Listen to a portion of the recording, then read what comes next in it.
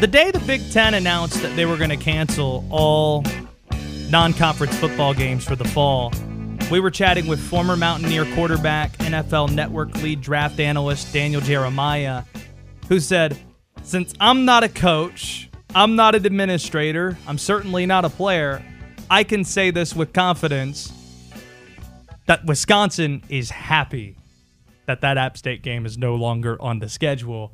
And he also said how happy he was to have his former left tackle and Sean Clark now leading the Mountaineer program, the head of the athletic department with App State. Doug Gillin, the director of athletics, kind enough to join us now. So I'll ask you, we heard what Daniel Jeremiah had to say.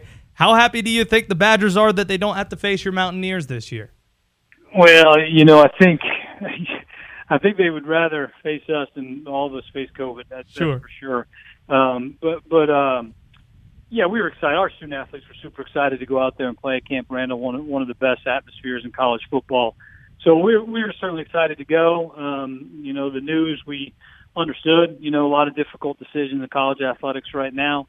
So we'll regroup and continue to carry on here. But we were excited to go play. Have you already had discussions with schools about potentially replacing that Wisconsin game?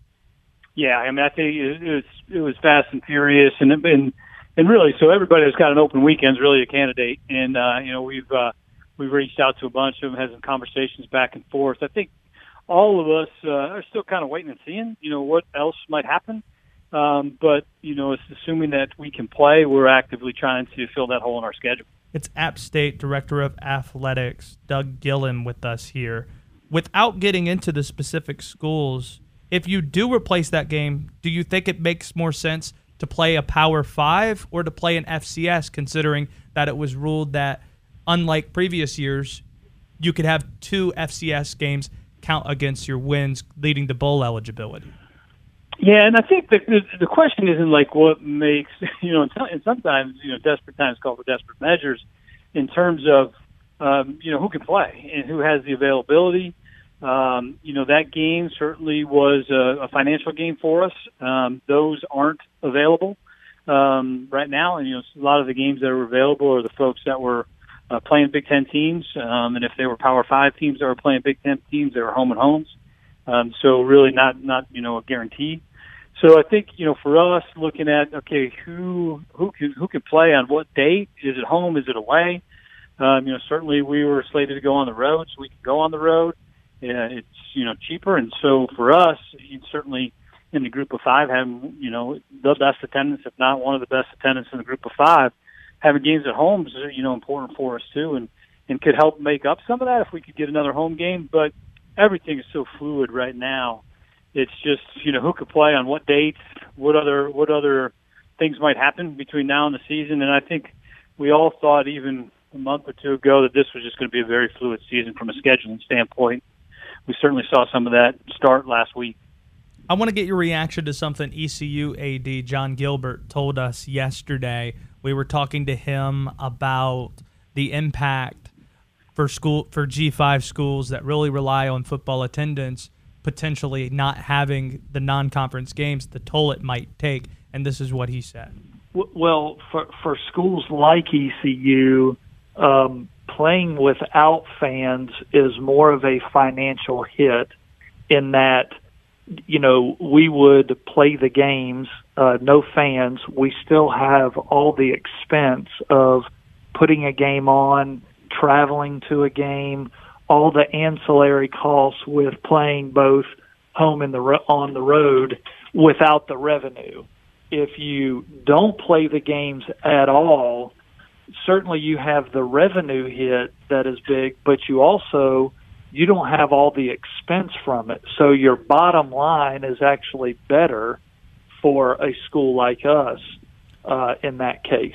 Doug, where do you stand specifically on the argument of what's more beneficial for when it comes to having fall football without fans in the stands versus spring football but potentially having fans there? Well, I think, to John's point, and John does a great job at ECU, there's a breaking point, right? There's a point with certainly if you say no fans, then he's absolutely correct. You got expense and no fans. We're hoping that there's some type of, whether it's 50% or whatever the number might be, that we'll be able to play with fans, and then there's that point where your revenues are better than your expense, and vice versa. If it's 20%, then it's about a break even. If it's 0, then you're losing money. And so, but at 50%, you can at least make some money at a place like Appalachian because of the strength of our fan base and the folks that want to come watch us play. I think it's hard to imagine playing games without fans. Leave the expense aside. I don't even know from a student-athlete perspective, from an experience perspective, and then certainly from a financial perspective. If you were playing in empty stadiums, I haven't really, wrapped my head around what that could even look like. So what we've tried to do is everywhere from, fan base to like a 50% type thing. Those are kind of the scenarios that we're looking at. No fans is really hard to imagine. Why that would make sense. It's Doug Gillin with us here, App State Director of Athletics. It sounds like you're fairly optimistic. What's the source of your optimism? Well, I mean, I choose to be glass half full. We're running out of time. Certainly in terms of whether it's COVID and positive tests, the peak, the plateau, the curve. I choose to believe that we're going to play until we're not going to play. And I think the way that I've been looking at it is really kind of segmented in month by month.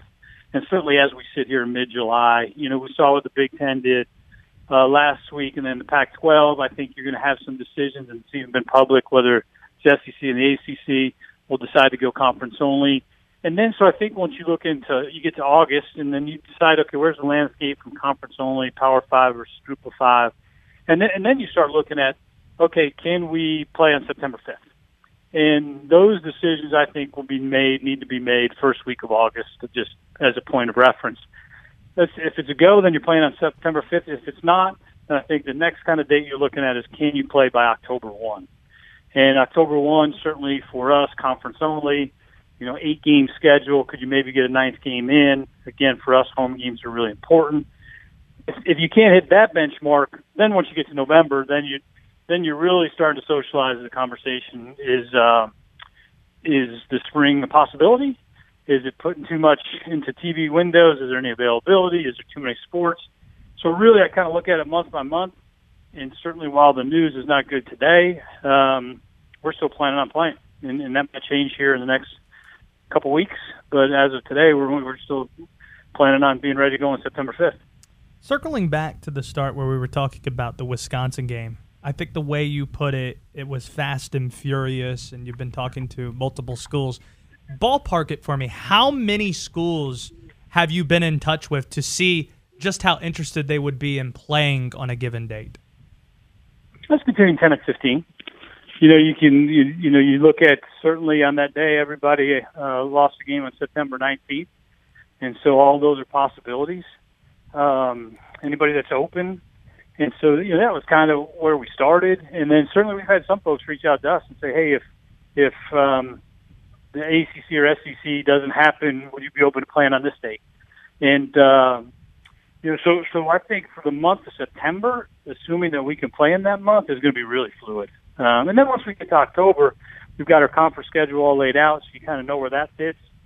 So I really look at, over the next couple of weeks, with some decisions that are made by the other Power 5 conferences, then we'll zero in on, because all schools are like, okay, at least FBS schools are, all right, what else is going to happen? When do I need to lock in that game? So that's why for us, cast a wide net. We're in conversation with a lot of schools, and then you see who's got openings, who can travel, who can host, what does their capacity look like in whatever state they might be in. So, it seems like we should have all the, but it's really day by day in terms of trying to figure this out, something that none of us have ever dealt with before. It's Doug Gillin, App State Director of Athletics. Before we let you go, I'm not sure if you knew this, but it's National French Fry Day. Waffle fries, steak fries, curly fries, or another style. What is Doug Gillin's preference? Well, I think you go curly with some seasoning on it. That's really well done. That's really well done by Doug Gillin. It's good to hear your voice. I hope you're safe up there on the mountain. I hope we're talking about football sometime soon. Thanks for doing this. You got it, Josh. Appreciate you. Thank you. There you go. That is App State AD Doug Gillin, and we are the radio home for Appalachian State football.